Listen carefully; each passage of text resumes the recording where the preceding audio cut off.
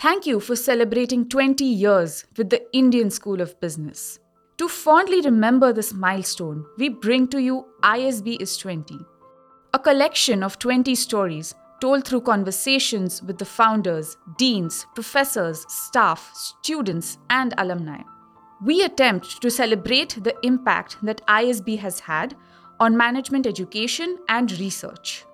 Starting our journey in 2001, with a graduating class of 128 students, ISB has grown today into a recognized world-class institution. This series helps us pause and reflect on what brought us where we are today and the path that lies ahead.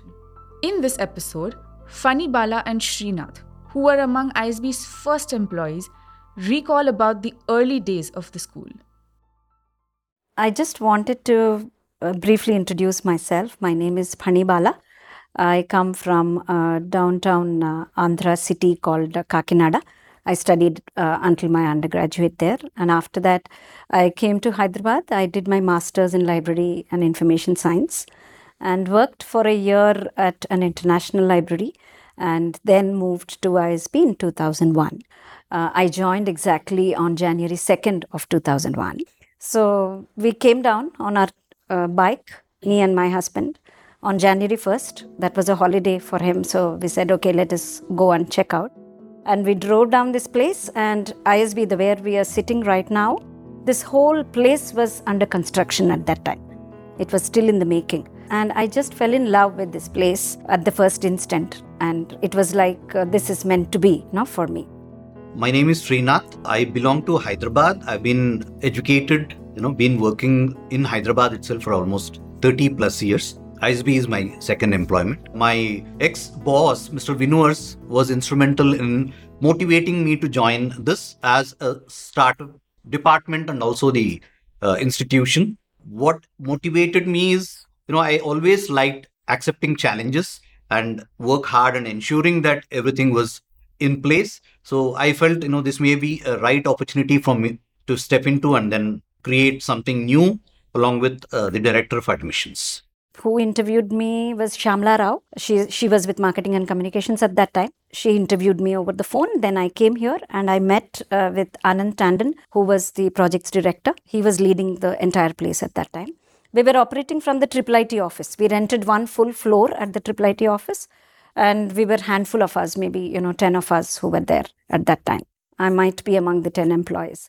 My employee code ID is 10008. So I was the 8th employee to join ISB. There were 7 more employees, couple of them from the operations team, about 3 of them in the finance team, and my boss. I think 7 more.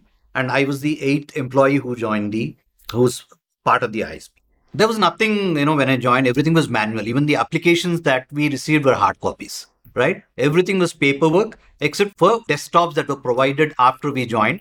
In fact, I should say that even the desktops were lifted by us and kept on the table, and there was a technology IT person who came and just connected them. So when the admissions process for the round 1 that started somewhere around September 2000, ended in the month of November or December, we started sending out emails. That was the first step that we did on the desktops somewhere during November 2000. That's how it all started. Everything was, we used to have large tables with all documents spread on our desks. And literally, there was no help because I was the first staff member to join along with a temporary staff member who was already in place. And that's how it started. And there was a landline. There were no mobiles at that time. There was a landline where you used to get a number of inquiries about the ISB and what we were starting and about the admissions process. There was literally nothing else on our desk except the papers. And within 6 months, we were supposed to launch this global institute, right? We had no idea, what to do about it as staff members. But then there was guidance from all over. The founder, Rajat Gupta, was with McKinsey at that time. So there was a team of close to 40 people deployed at the location to take care of both, the infrastructure setup and also the actual launch of the program, the academic launch of the program. So the admissions was headed by a person called Vinuars, who had, again, international experience. So he was there to put all the applications together, and because that first class were the flag bearers of the program, right? Sumantra Ghoshal, the founding dean at the time, was actually doing master classes, going from one city to the other to get the best class in place. Those 6 months is really etched in my mind very strongly, because of just being thrown into a place where you don't know what to do, but still you are supposed to do, right? So in April, there was a library director who was appointed, and he had to just set it up in 2 months, May and June. So we were working, I think I was working at least until 10 to 11 in the night, and two of us, even Balan, who is right now heading the library, the LRC, he and I were colleagues even at that time, and we were working and setting up things. And this building was not ready at that time. So the library was in one of the permanent faculty housing.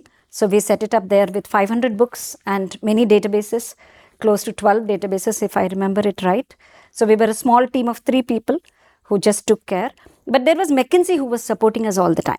So when we started the first batch, we never had any timings. I would say we had worked for almost 364 days out of 365 days in the first year.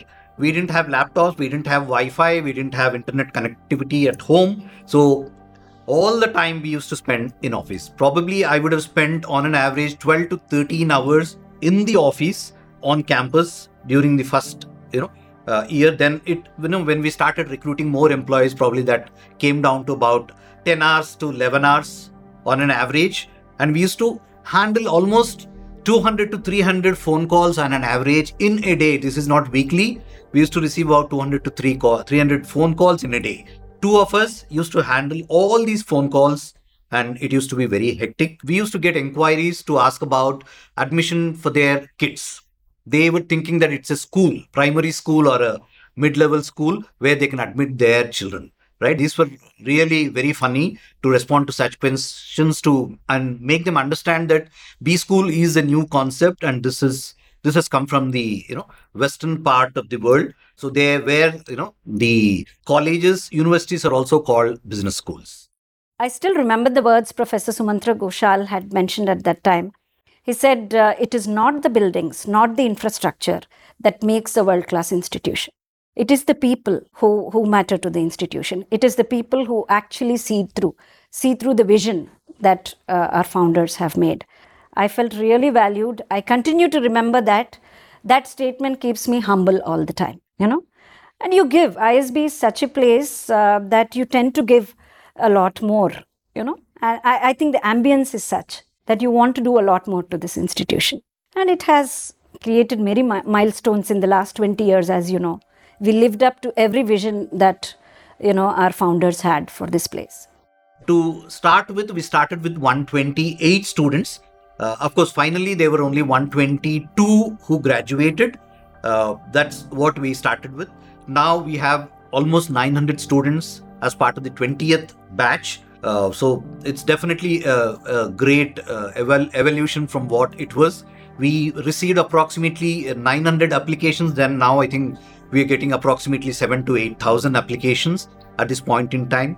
This is what I'm speaking about is the flagship program, which is the PGP. And in addition to that, we also have the modular suite, which is PGP Max, Family Business Program, and the PGP Pro, which are the regular MBA programs. We also have the short-term programs from Center for Executive Education, advanced management programs in business analytics, then the healthcare, public policy. All these are in place. I would say I think we are at the optimum level at this point in time. Now, today, I am the Associate Director for a particular function called Planning and Regulation. And I do things that I didn't believe I could do earlier, like managing 2 programs, FPM and EFPM programs, and also managing the entire gamut of accreditation, ranking, and risk management for the school. I have evolved as a person. I have learned a lot, and I think there is a long way to go to. Even at ISB, there is always something to learn, and all the more gratifying for me because I'm an alum of the school. ISB gave me an opportunity to study at ISB. So I did PGP Max. That I think, again, not many people are able to do that even if they would like to. So that is something, my career has been wonderful at ISB. And finally, the function that I handle now, accreditation and ranking, also started in the Dean's office. So when we got accredited for the first time in 2011, I was working on that project. I spearheaded that project during that time. Again, that I think is a privilege. Not many people get the opportunity to do that. I started with the admissions department during November 2000. So that was my first role as an admissions assistant. So currently, I've worked there for almost 16 years and then moved into the academic services department, and I've been continuing there for the last 5 years.